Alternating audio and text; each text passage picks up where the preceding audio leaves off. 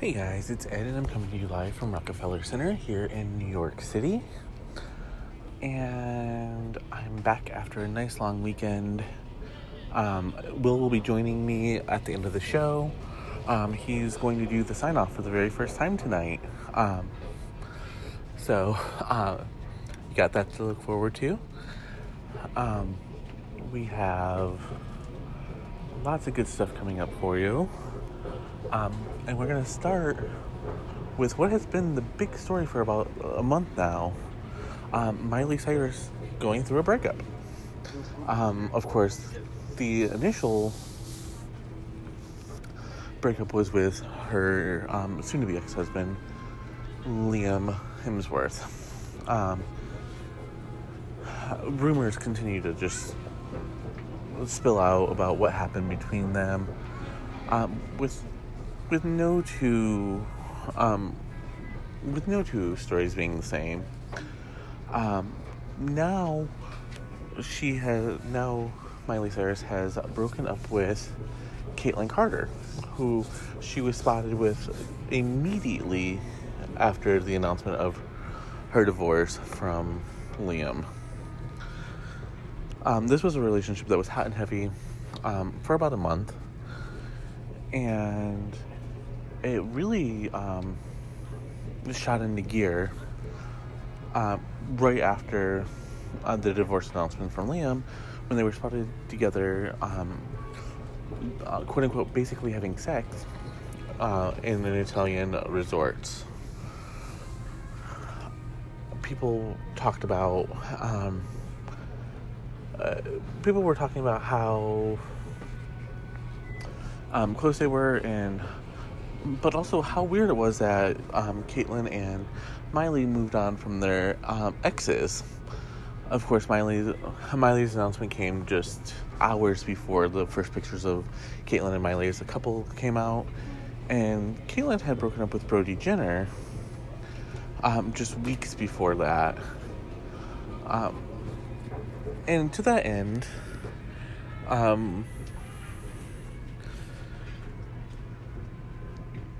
a source has said they've been friends forever and were there for each other when they were both getting separated.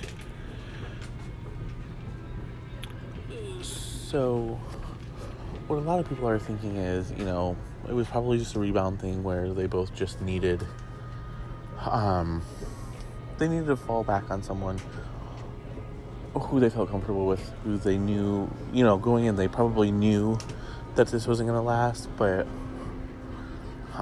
they could relax with one another.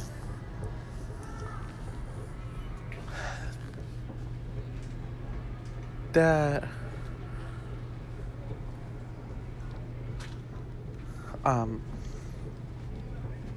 being said, the whole tabloidiness of this whole thing can't be ignored.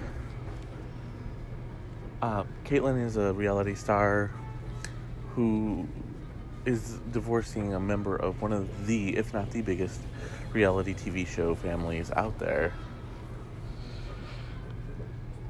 And Miley is a cottage industry of tabloid news stories. Seriously, I'm pretty sure that they have just an army of employees that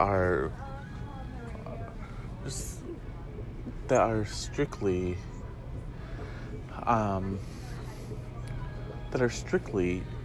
there just to cover Miley Cyrus in case she does something crazy, because she will. That's who Miley is. That's her public persona. And notice I'm using those words, public persona, and not her actual personality, because it seems like Miley likes to play the game. She likes to pretend a lot.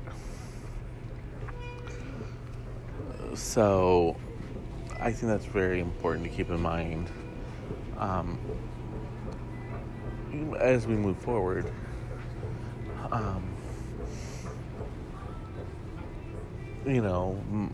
She doesn't necessarily show us what she's feeling or what she's thinking. All she shows us is what she wants us to see. And to that end, Miley posted a picture of her sticking her tongue out, and Caitlyn commented, "Get it." And this has led people to believe that obviously they're going to stay friends, and it wasn't a bad breakup. In fact, a source said she and Caitlyn spent every day together, and it just wasn't anything that Miley wanted to continue doing. She wanted to focus on her career, which actually seems reasonable. Miley has always been very career-oriented. I remember a few years ago there was, I think it was Forbes article stating that Miley was worth almost $1 billion. And that was before she even turned 18. So, obviously, she's not hurting for money. And if she ever is hurting for money, she can very easily go back to Hannah Montana and be just fine. Let's be real here. Alright, I'm going to take a break, and I'll be right back. And I'm back. And over the weekend, Tommy Lee apparently uploaded a video of his penis to Instagram. And that is not a sentence I ever imagined saying here. Now, of course, and every breathless piece of celebrity gossip and every article had to mention this, and I have to mention it. This is not the first time we've seen Tommy Lee's dick, okay? We seen it when he and now ex-wife Pamela Anderson made their sex tape. And there's been a few other times where he's whipped it out. So this wasn't necessarily all that shocking. And I'm not actually sure why it blew up the way it did. And it was a video of Tommy Lee's wife, and his member started poking through, so to speak, near her mouth. Now, Tommy Lee, for his part, swears it wasn't him, that it was a filter that they were using, and it was someone else's penis, because that makes this whole thing better. I mean, I really don't know what the argument here is. It wasn't mine, so you can't be mad? Because was anyone really angry? That sounds like a joke, but actually I'm really asking. They're two adults. Or if they want to do that sort of thing, that's their business. So I don't know. I don't know what the reasoning for lying about it is. If it wasn't him, and they really did use a filter, first of all, what kind of filter are you using, and how did you find it? Because I don't think it exists.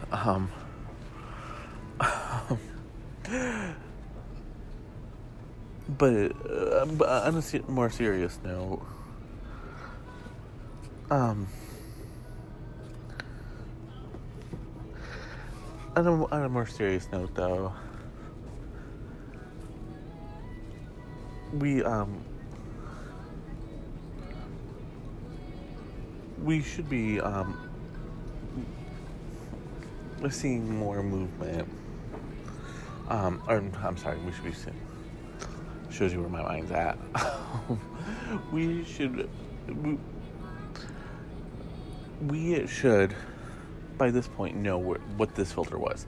Don't just say it was a filter that you were using. Tell us what the filter was. And I think that's what's leading to the inclination that he lied. And again, I don't know why lie about it. Y'all are married. Ain't nobody gonna care if you did.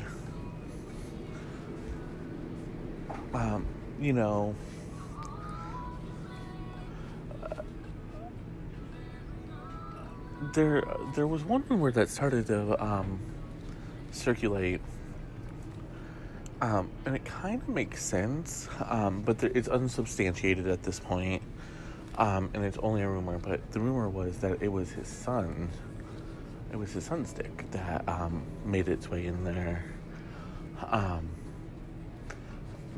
because according to the rumor,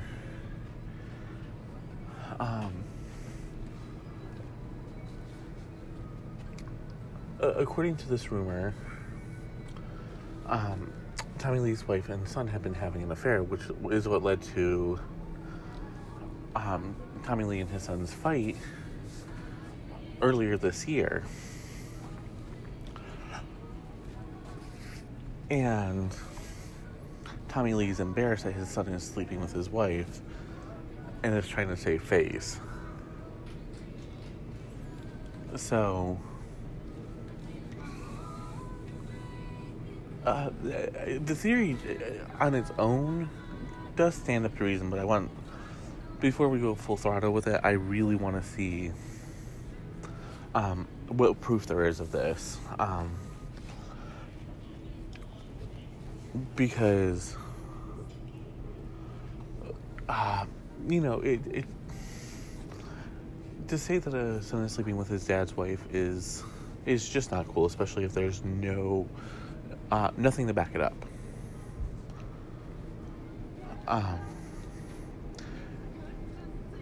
If there's something to back it up, then by all means, let's do this. Let's go ahead and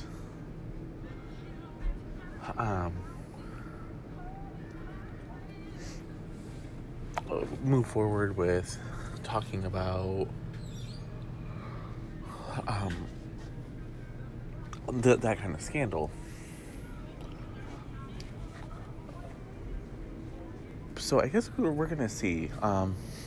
I'm still, and I haven't seen the uncensored picture. As soon as I do, I'll let you know. But seriously, Tommy, we've seen your dick, okay? So if that is your dick, I will be the first one to know because I've studied it. I've studied it for the segment.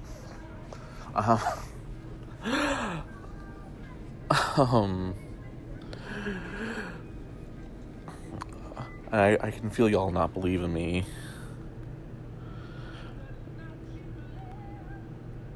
And I don't know why you don't believe me.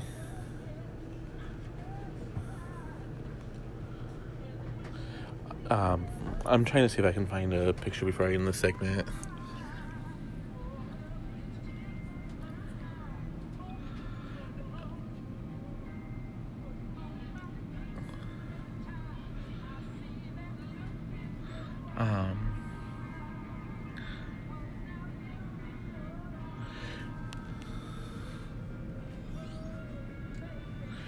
Just from the censored pictures, I will say it does actually look like his.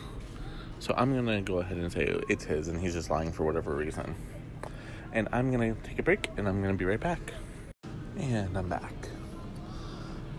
And so for some news that's up to the minute, Billy Porter made history at the Emmys last night when he won Best Lead Actor for Pose. He is the first gay black man to win Best Actor Drama Emmy. And this really is a big deal. People try to downplay it as, blah, blah. No. First of all, it puts him just an Oscar away from EGOT. And just on a side note, I found out that Ben Platt is also just an Oscar away from an EGOT. So let's get these two boys into a movie together where they can both win an Oscar. Okay? That's our job. That way they become EGOTs together. Because I think that would be super duper adorable.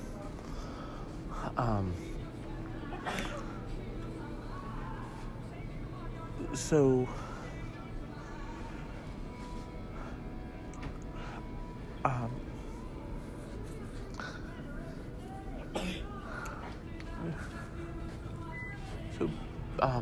Billy Porter is known for making grand entrances into red carpets, and talk shows and all that.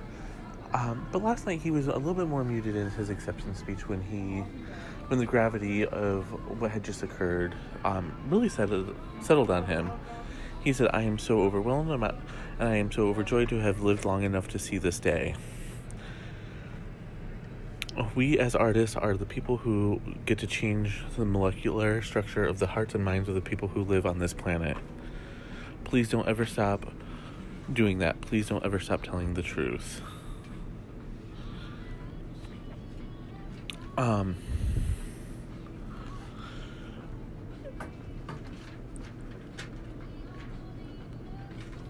And, I love Billy Porter. He really just makes my heart sing. He's, like I said, he is really super duper talented. But more than that, he's just a genuine person. He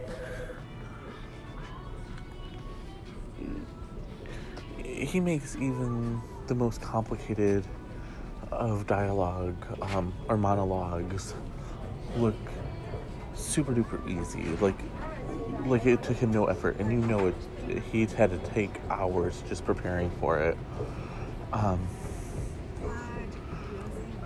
And he wasn't the only one putting the LGBTQ community in the headlines last night. Patricia Arquette, who won Best Supporting Actress for her role in The Hustle. I'm sorry, The Act, not The Hustle.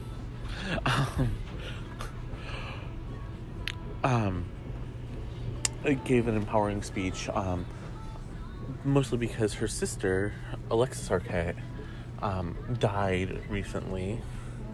And, of course, Alexis was transgender, for those of you who don't know. Here's what Patricia said. "I just have to say I'm so grateful to be working. I'm grateful at 50 to be getting the best parts of my life, and that's great. But in my heart, I'm so sad I lost my sister and that trans people are still being persecuted. I'm in mourning, Alexis, and I will be the rest of my life for you until we change the world, until trans people are not persecuted.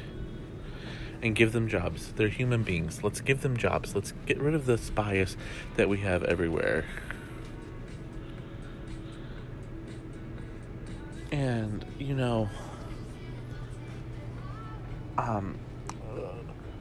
Alexis was probably most famous for outing Jared Leto as having a big dick, and possibly outing him, period, because she claims that the two were lovers at one point. That Jared has never denied being intimate with Alexis, but he's never actually embraced the role that she played in his life either. So it could go either way, to be honest. Some people right now aren't sure, and we'll never get to ask the follow-up question. So, but I think Alexis's message and Billy's message, for that matter, are two of the most important to come out of the Emmys last night. And it is actors and artists' jobs to change hearts, and that's really what we should be focusing on. Letting people see what's really happening and what's really going on.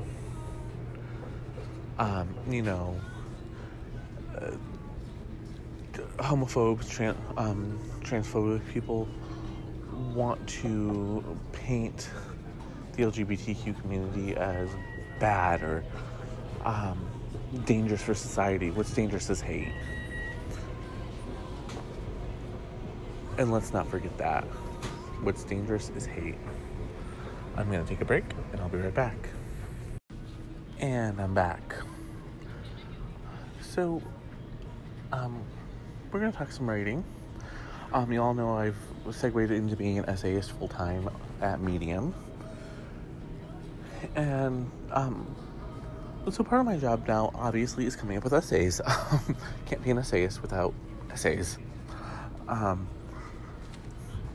So to that end, what I'll do is I've been reading a lot more articles, mostly on Medium because I get I get my membership there. But, really all over. The article that I'm going to talk about actually did come from Medium, though. It's called Friend of the Devil, by Erin Gell. And it was all about Paul Bronstein and his horrific crime, posing as a firefighter, throwing a smoke bomb down the hallway of a former co-worker's apartment building, getting into her apartment, and then tying her up and assaulting her. And then threatening to kill Anna Wintour, which just takes on... It takes this from weird as it stands on its own. They took it from weird to just completely bizarre. And then he went on the run as a homeless man, which that part actually fascinated me. And then, as the story goes, he was caught. He tried to commit suicide. Now he sits in prison. He was sitting in prison, and now he's in a mental ward. And, he allegedly befriended a 16-year-old girl.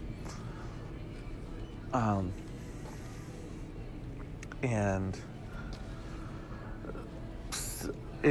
he started having her do his bidding since he wasn't able to while in prison. Which inspired a whole erotic book, and I don't know. It's a very dark book, so if you ever read it, if I ever write it and you read it, this is the inspiration for it, and you'll know. I promise you'll know.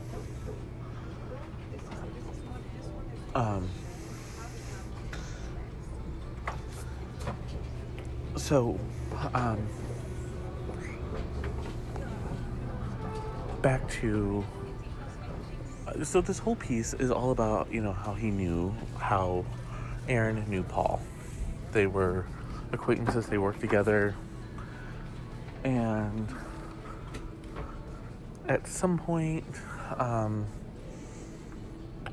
Paul quit his job because he asked for an extra ticket to an award show, and Erin kind of continued growing in success. And I guess growing in success bothered. I don't know. That part I couldn't understand. But anyway, so as Erin's reputation grew,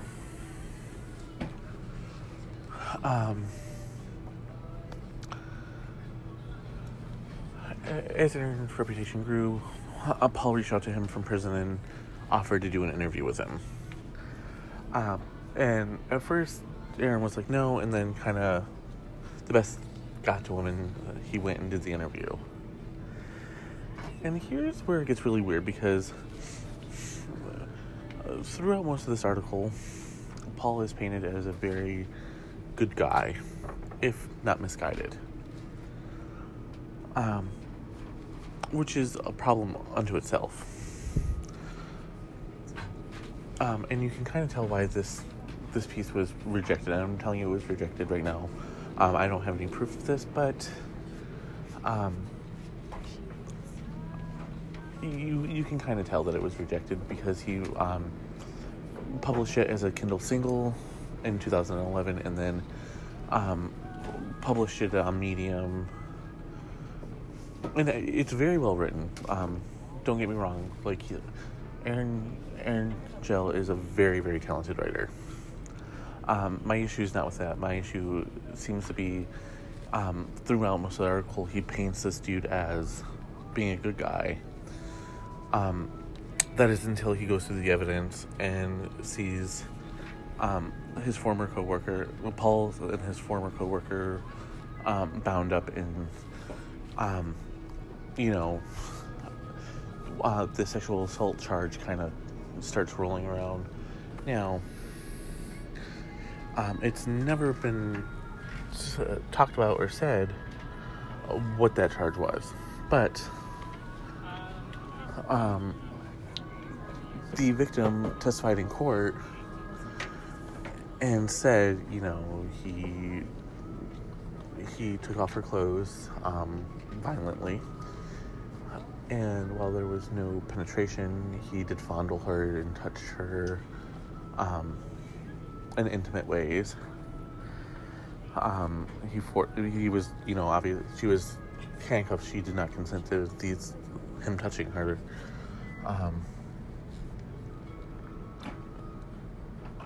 So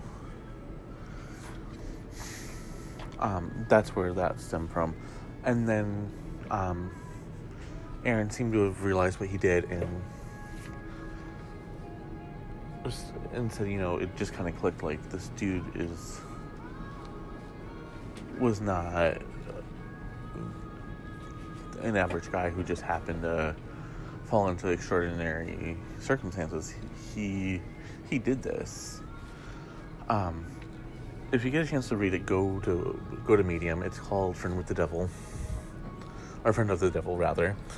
It's a very good piece, and I do recommend. It's very long, so it will take you a while, but go read it.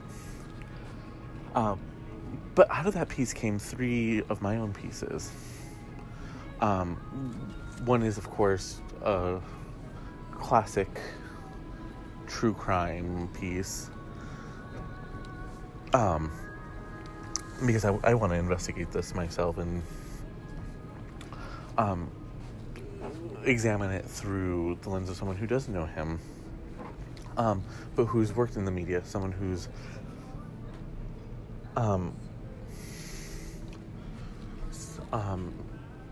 someone who's covered, like, the celebrity of it all and whatever.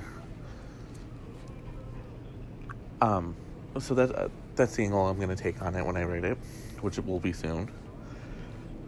And then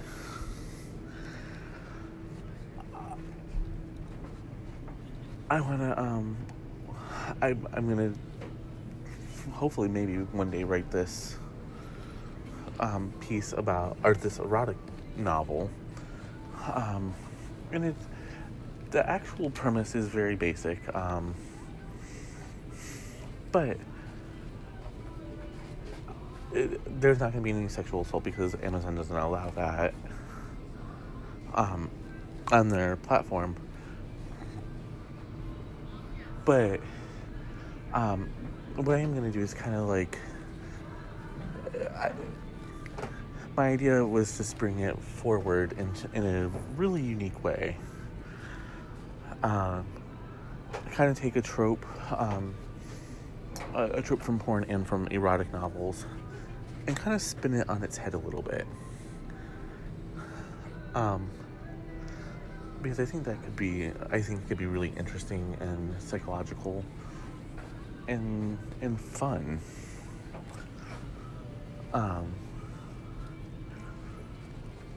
And then the third piece is a really humorous take on what people would say about me if I was ever accused of crimes. And let's face it, no one's going to be nice about me. They're going to throw me under the bus. They're going to say he did it. It's not going to be, oh, he was so quiet. It's going to be like, well, loud ass, he did it. And that piece was a lot of fun to write, actually. Just because I know myself well enough, and I'm not, my feelings are not really going to be hurt at all.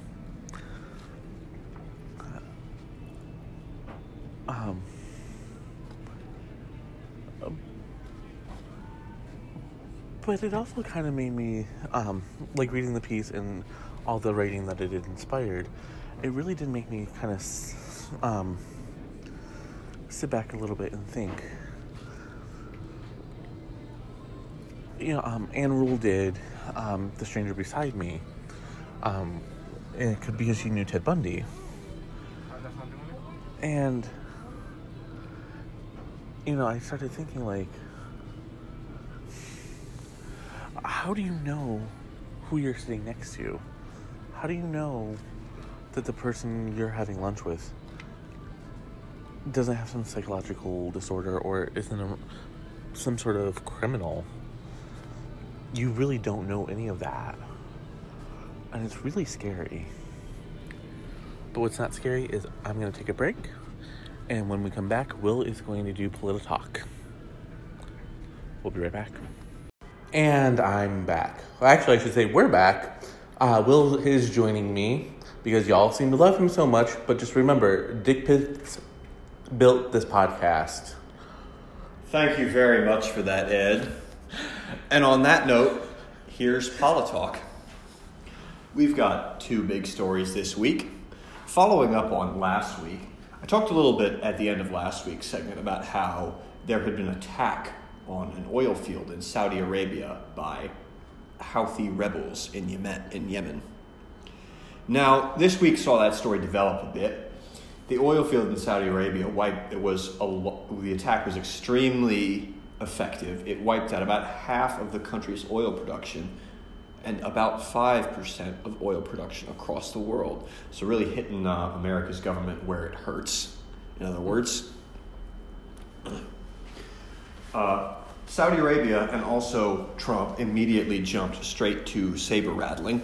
Saudi Arabia has accused Iran of being behind the attack, claiming that the Houthi rebels could not have, claiming that cruise missiles used in the attack could not have originated from Yemen, but they have not publicly released the evidence. Nevertheless, the United States is operating under the assumption that Iran is behind the attack, on account of how tensions with Iran have escalated severely since Trump reimposed sanctions on the country. The State Department, rumors suggest that the State Department believes that Iran is trying to force European countries to come to the table and reinstate the treaty without the U.S.'s involvement, cutting us out of the process entirely. The Iranians don't even want us. Well, the Iranians have never wanted us, not since like the 60s. I want to blame Trump. Yeah, you want to blame Trump. And to be fair, you can mostly blame him for this. This recent bout of brinkmanship is happening more or less entirely because he reinstated sanctions on Iran after removed the Obama-era treaty. This includes the oil tanker attacks in the Strait of Hormuz some months back. The U.S. has actually deployed some troops to Saudi Arabia to help with missile defense. A low number, not in the thousands, per the Department of Defense. Yeah. What they really mean is it's probably closer to 10,000 than what they wanted. Okay, pump the brakes. Yeah, funny how small-scale military deployments run with several hundreds of troops, but that is neither here nor there. We've deployed troops to Saudi Arabia to assist with missile defense, and Iran has publicly denied responsibility for the attack. Several scholars who've been monitoring the situation in Yemen say that it is unlikely that the Houthis are an Iranian proxy on the grounds of how the rebels have disregarded Iranian advice in the past. That conflict has been long and the conflict in Yemen has been long and ugly, to be perfectly frank. And there's a lot of reasons to suggest that it might have been the Houthis alone. They've been conducting retaliatory strikes on Saudi terrain since 2015 in response to a Saudi coalition-led bombing campaign that was at its heaviest in 2015 but continues today. This Saudi government has been accused of war crimes during this bombing campaign, namely targeting civilians and failing to distinguish between military and civilian targets in its raids. Because of course. Yeah, so there's plenty of reason to suggest it is just there's plenty of reason to suggest that it is just the Houthis doing this. However, Iran and Saudi Arabia have been rivals for a long time, and it's definitely likely that Iran would try to undercut its rival if it had the chance, especially because Saudi Arabia has more to lose from a war than Iran does, given how tight the economic sanctions we've placed on them are. Intriguing. Yeah.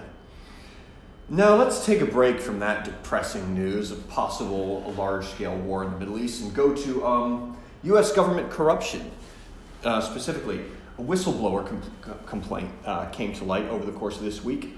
The Justice Department has refused to release it to Congress. For the record, the whistleblower complaint was made within the Justice Department. An employee of the Justice Department, whose identity is not known, complained to their superiors about certain actions that the president has taken. Now, legally, the Justice Department is required to report this to Congress, but it has not done so because Trump's administration, basically.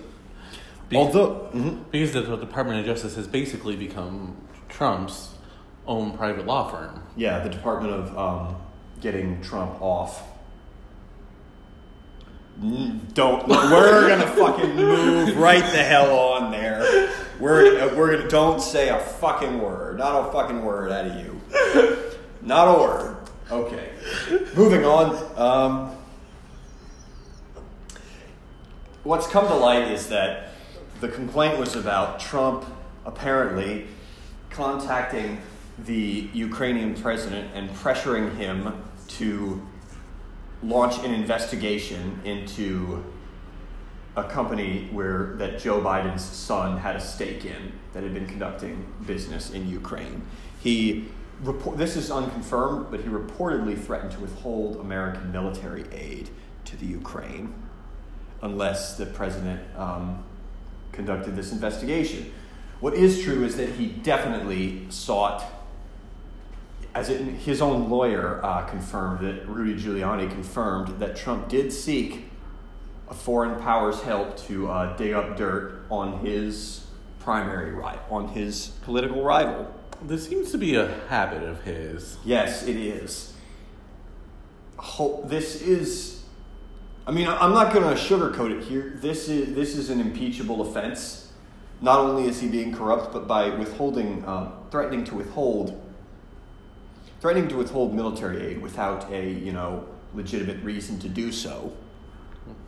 You can threaten to withhold military aid. Past administrations have done it. Even Obama's administration threatened to withhold aid to the Ukraine on the grounds that unless they got their current president out of there because he was a corrupt crony of Putin's, basically. Sounds familiar. Yeah. There's too much going on with that to cover in this section of Politalk, unfortunately. But basically, by threatening to remove military aid without legitimate cause, which Trump does not appear to have, the government of Ukraine has not invested, the last time they investigated his son for any wrongdoings was years ago, and the probe didn't turn up anything. By doing so, but by trying to force them to reopen an investigation, Trump is not only being blatantly corrupt, he's also harming U.S. security interests by potentially weakening a power that we have in place to be a buffer between the rest of Europe and Putin. So I'm not going to sugarcoat it here. This is kind of an impeachable offense. But he's not going to be impeached because Obviously Republicans... Obviously not. Yeah, this year saw the final capitulation of Ben Sasse, probably the last holdout in the Senate, who finally got that Trump endorsement after staying quiet and voting on a bunch of his proposals, basically. Oh, Jesus Christ. He was the last guy who was really publicly never Trump, so...